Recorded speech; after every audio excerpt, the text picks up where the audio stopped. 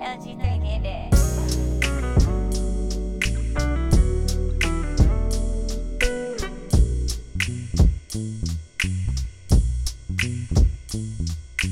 Talking about life insurance, so a lot of people take it as a very hard conversation to have, and in some cases it is.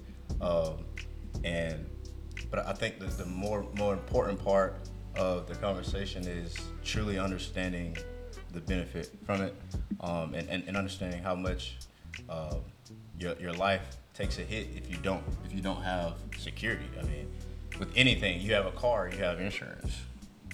You know, everything. But for some reason, when we're talking about your life, I've got insurance on my phone. Right. You know, somebody my age, they don't want to talk about the serious thing, the life insurance. You know. Right. It's sad sometimes. But so let's get into it. So I always thought I wanted to go into investment banking. I always thought that was the way to go. They made a lot of money, and the price tag that came with it is what attracted me to it. Once I got into college, I really started to think about what is it that I actually want to do, and I realized I want to help people, not make myself a price tag. You know. Right. Yeah, the money's great, whatever. I make a decent commission, decent living, but at the same time, it's all about I'm able to set somebody up for their future. Right. That was a big thing that attracted me to advising, and then from there I just kind of took off, got some licenses under me, and I was like, oh, I'm actually kind of good at this. All right. So from your just a short synopsis, your definition of life insurance. We're not talking about a textbook answer. I don't care about what Google says. What do you define life insurance as? I got you. So, in my opinion, I'll give you a more professional answer first, and then I'll give you what I call it. Okay. So, in my professional opinion, life insurance is another investment vehicle that people don't realize necessarily exists that can be positioned for a living or a post-mortem benefit, essentially. Personally speaking, though, I think life insurance is an absolute necessity that people don't realize, not only for your family, friends, whatever, partners, anything that you might have. It's also a living benefit for yourself. I'll kind of get into that a little bit later, but that's life insurance to me. Okay. And well, I mean, while we're even here, when you say a living benefit, right? Because I've had conversations with people, and I'm not an advisor, so I can't even really help them understand what it is. So, right. I guess the living benefit. Elaborate on that. What do you mean? I guess to people that say, "Oh, I'm alive. What I need it." So a lot of people think, I'm putting money towards life insurance, and so, Jarvis and I are brothers. Okay, he's my beneficiary. I pay in X amount of money to my. I pay X amount of money into my life insurance policy every month, every year, however I choose to pay it. Right. When I die, Jarvis gets all the money from the benefit. $250,000, $500,000, whatever it is. That's not the way that I position, especially not to young people, because the last thing we want to think about is dying. We're not dying anytime soon. Right. We're just not, unless we do something stupid or, God forbid, he calls us early. It is what it is. But what a lot of people don't realize is you can actually position it as an investment vehicle and take essentially what they call distributions from your policy. Buy a house, buy that vacation home. You're short on money that you need to put a new roof on your house because your roof caved in after a bad storm. People don't realize how they can use their life insurance for that. So you're telling me I don't have to go to the bank. I can just pull from my contributions to purchase a home, to take care of other investment? It depends. That's going to be my answer on that. It depends. It depends. So I guess, is there a waiting period for that? So yes and no. Yes and no. Basically, the way it works is you need to put money into a policy for however long you need to. Right, and we're talking about permanent insurance here, right? Permanent insurance. Term insurance, you're not going to be able to. Define the difference between term and permanent first. Gotcha. I'll get into it a little bit. So basically, term, easiest way I can think to say it. You rent a house. right? You pay $1,500, $2,000 to rent your house every month, right? When you move out, do you get anything back from that house?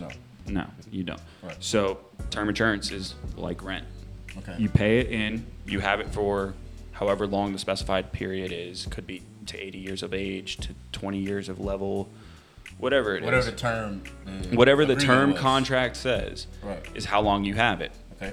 right? And you pay that premium, whether it's a level, so you're going to pay the same rate every month, or an increasing, where as you get older, as you get closer to what death age is, Right.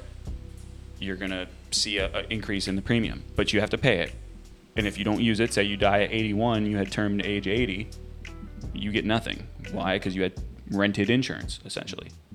Same idea as auto insurance, phone insurance. Any insurance you buy is rented. Mm-hmm. The only thing that is permanent, sticks with you forever, is permanent life insurance. It'll pay you till, if you die at 106 years old, it'll still pay. Like, what is that? Through annuities, perpetuities? As far as the payment? Yeah, right. So how we do it is it depends on how you fund the policy. Mm-hmm. Everything comes back to how you fund the policy. So you should fund it to a certain set standard, which your advisor should know. If you're dealing with an advisor that's worth anything, he should know, I need to put in X amount of value. I'm going to get X amount of return, and I can do Y and Z with that, right? And you could take distributions in retirement, create yourself a pension, or if you say you had a very lucrative career and you don't need that, right, you're just going to leave more money to your family. Right. I'm sorry, I didn't think that was a bad thing, or your friends, or your wife, or whoever it was. A win-win. Right. Okay, I get it. So I guess just a range. How much does life insurance cost? Permanent life insurance. As far as premium, what do they range? Or is that depends on the person, or is that something? I can't give you a straight up answer and be like, oh, it's going to cost you $50 a month. Okay. I just can't do that. So what is it based off of? It's based off a lot of things. So anybody that sits down and talks to an advisor that, again, is worth anything, they're going to go through your budget sheet. They're going to talk about what you lay out every month, what you bring in every month, or yearly basis, whatever it is, what you're on the hook for, and then also what you're getting from your job, right? Or however you get your income. Then we're going to go to work from there as an advisor, and to the best of our ability, we're going to come up with a budget and see what we can get you with that. So I can't say like, oh, $250,000 is definitely going to cost you $50 a month. It's just not going to work, right? A plan is completely tailored to the person that I'm talking to. It depends on their age. It depends on their sex, believe it or not. It depends on a multitude of things, health issues, how risky you are. If you ride a motorcycle, if you rock climb, it depends on a lot of things. Okay, so now I know a lot of people that are afraid to do this because they're scared of the medical examination that they have to take. What is the medical examination for?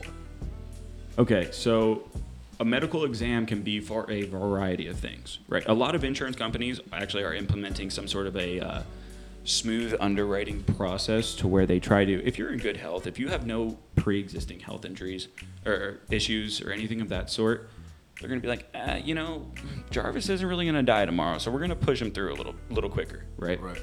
Whereas, somebody that's in their 50s, 60s, something like that, they might have to have their doctor sign off that they're in good health or something like that. Medical examinations, again, are another thing that are different to everybody. They could need blood work. They could need they could need a urine sample. They could need anything. And they're going to test for typically drug use. They're going to test for any diseases, anything of that sort. They want to know how healthy you are because that's going to directly reflect to how much you're paying, how much you're able to get, and whether or not they even give it to you. Outside of the medical examination, what's something that would disqualify you from, this time? Like maybe you might not get approved this time, but what are some other examples that reject people? Right. So a big thing that happens is people overweight, drug use. If you have a pre-existing disease, right? If you have something. Now there are guaranteed issue policies. Mm-hmm. Guaranteed issue policies are no matter what you have, you're going to get that insurance. But at the same time, that insurance is going to be through the roof expensive. All companies have a different list of what disqualifies you. If you have a DUI, typically that does. Criminal records, that could impact you. Because if you think about a car, right, or even yourself, your health, when you try to get health insurance, you try to get auto insurance. No one wants to insure somebody with all these tickets, you know, and all this. And if you do, you're gonna pay out the ass trying to get insured. Again, I'll one up you here. Think about a credit card, right? Your credit score is low. There's not a single soul that wants to give you a credit line, right? And if they do, they're going to charge you an arm and a leg for interest because they got to make sure that they're going to get theirs out of it, right? It's the same way in any kind of business, right? We want the best result for us. The majority of my business is with total strangers. Right. My friends and family are going to be the last people to do business with me. And that's just how it works. Right. That's how it works for every advisor that's even a little bit successful. I've been an advisor for 2.5 years. Right. Right? My parents haven't even got something from me yet. Right. You know, and they're the people that are supposed to trust me the most. Right. Right? So realistically, I don't think it's about whether or not the person trusts the advisor as much as it is that the advisor is deserving of the trust, right? If I call somebody and I don't know you from Adam, the first thing I'm focused on is establishing a rapport with you that lets you understand I'm a stand-up guy. Mm-hmm. I want what's best for you. I don't know you from Adam. I've never known you. You might be 40, 45 years old, whatever. And for 45 years of your life, you had no idea who I was. But guess what? Now me and you are in this together. Right? So I think the biggest thing is just finding an advisor that you trust. Mm-hmm. And for me, I've had clients or potential clients that are like, honestly, I don't really want to do business with you. And I have to respect that. And it's nothing that I did. It's nothing that they did. It's just that in their mind, they can't establish that rapport with me. They can't establish that trust with me. You know, oftentimes I do think people are scared for whatever reason. How do you break that? How do you help them understand? Like, look, this is just another insurance. There's a variety of ways. It depends. What do I need to be thinking about? Like when I think about the benefit of life insurance, what do you feel like the biggest benefit is here? Depends on the person. It depends on the person entirely. I've had clients that are in retirement age that have kids, and they're just like, I want to make sure that I leave something to my kids. Okay. All right, great. There's your reason right there. There's your why. Then, you know, 20 to 35-year-old, you know, that 15-year, what do we care about? We care about our money making money for us, right? There's your issue right there. I've got to show you the value of how your money can make money for you in a contract that is tax-free, creditor and predator protected. That means if you're in a lawsuit, they can't come for your life insurance. They can come for your house. They can come for your car. They can come from all those other things that you insure. They can't come for that. They can't come for your life. I mean, that sells me all day. Exactly. I don't know what else it takes. Exactly. And you know, if people hear that out and they actually think about it and say, hey, this is for me. Right. You know, not for my family to hit the lottery basically after I'm passed. This is for me to use now in the way I want it to. Right. Or if it is for your family, if that's your why, that's fine. But know your why. You have to know your why before you have that conversation, or else it's not going to hit you. I mean, that makes sense. Now, when you're choosing a beneficiary, what does that look like? How do you? I mean, and I guess it depends on the person. But if someone asks you, like, who do you think should be my beneficiary? How would you have to make that decision? Well, the suggestion I usually have doesn't. It's not allowed. I say you can't have your dog as your beneficiary because that's who my beneficiary. That's what you would say. Yeah, it'd be my dog. But anyhow, right, for sure. Honestly, I'd say when you're choosing your beneficiary, it's got to be somebody that you trust to have some bit of knowledge to do something with the money, right? Because you don't want to just give them a jackpot of money and they go blow it all. Right. That's a big fear for a lot of parents. I've noticed. A lot of parents are like, well, it should be my son, daughter, whoever, but I don't really trust them, so I don't know what to do here. It's got to be somebody that you trust with the money, or you better have very good guidelines in your living will, you know, will after death, whatever it is. Your estate planning better be in order if you want the money to be used right. The other thing is, I would say, not only pick somebody that you trust to do something good with the money, but pick somebody you care about. Pick somebody you care about, right? It could be fiance, it could be husband, wife, it could be son, daughter, cousin, whoever it is that you want to help out in life, right? This is basically you win in a scratch-off lottery ticket, and the decision you have to make is, all right, who do I want to help with this? And there's 2 different levels of beneficiaries. Mm-hmm. So that's the one thing I want to stress on, right?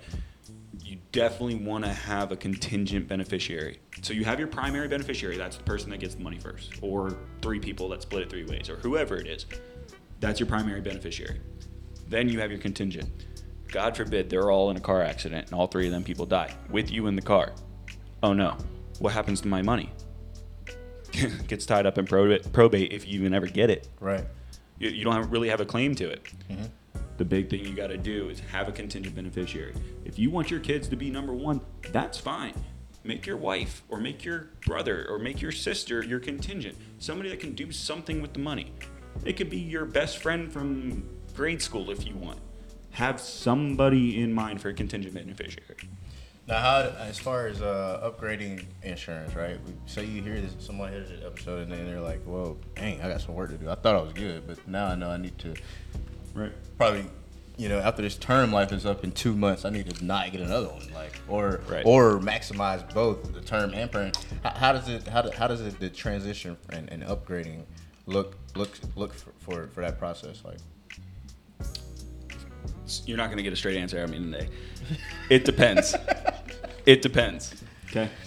So there's a few things. So with term insurance, okay, a lot of times you can do what's called a term conversion. You convert some of your term, all your term, half your term, whatever it is, to permanent insurance. Okay. Some companies have rules you need to keep $250,000, $500,000, whatever in term in order for the contract to be enforced. You can convert more than that, but you need to make sure that you have X amount of term, or else, say it was $250,000 of term that you need to keep, and you only had $200,000 left of term, that term drops off your contract. But now you have permanent insurance for the rest, right? If you had a $500,000 policy, now you have $300,000 of permanent insurance. Right. The other thing is with permanent insurance, depends on your goal with the insurance. Okay.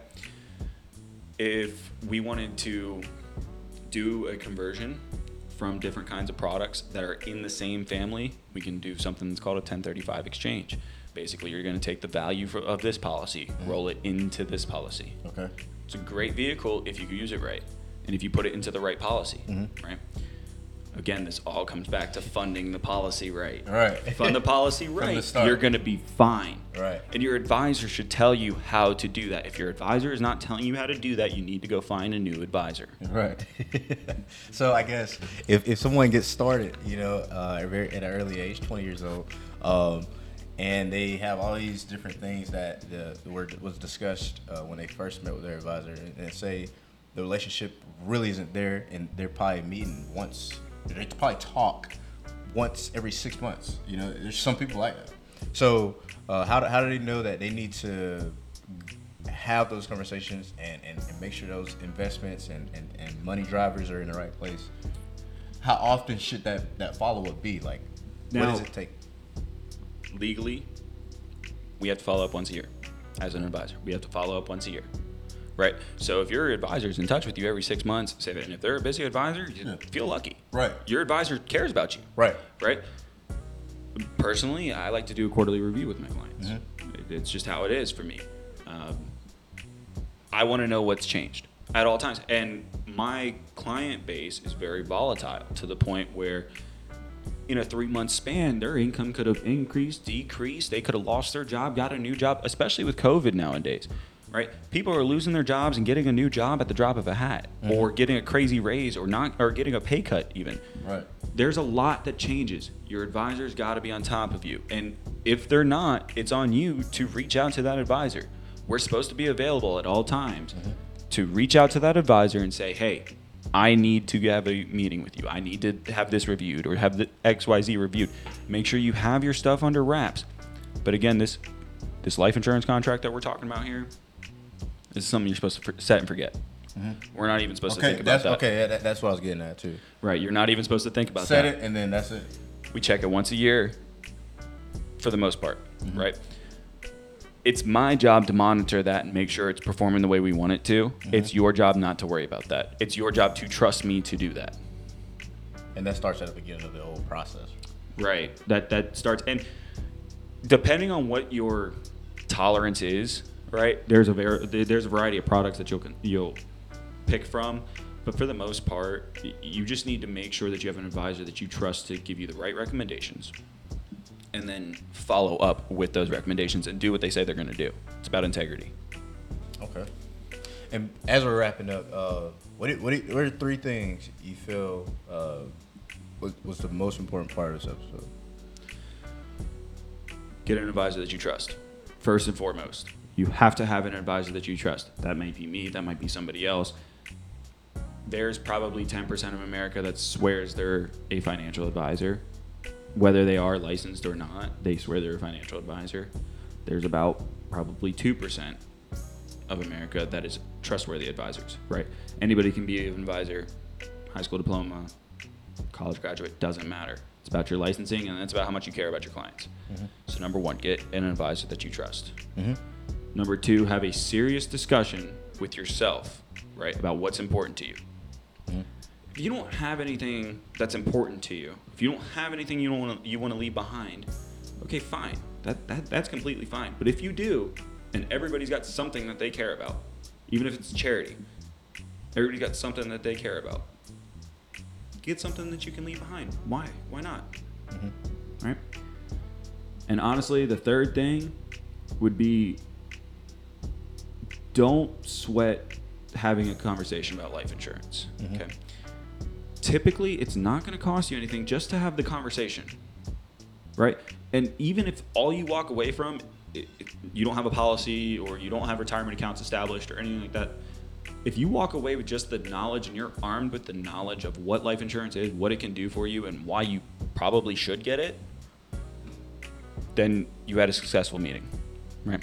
That's all we can do as advisors is educate our clients on the necessity that we provide. That last one you said, I think that's enough, because if you know, usually when you know better, you do better, right? So I think that one of the biggest gaps here is just the knowledge, the information. A lot of people don't even know, first of all, right? So, and I think look, once they, Jarvis, they if you ask me, know, what do you do for a living, Vince? I'm gonna look at you and I'm gonna be like, I educate people right, on how to protect, optimize, and grow their income. right, That's what I do for a living. as a My financial title, advisor. financial advisor. What do I do for a living? I educate people on how to protect, optimize, and grow their income. That's awesome. Well, Vince, you got any last remarks you want to leave everybody with? You good? I mean, for the most part, I think I said my piece. I mean, I really appreciate being on Old Heads, man. I appreciate you for coming on, man. Been quite a while since I've seen my man here, so when he called me about the episode, I was real excited. Oh, yeah. So, hey, like we always tell everybody every episode, make sure you tune into the next one and stay in your lane.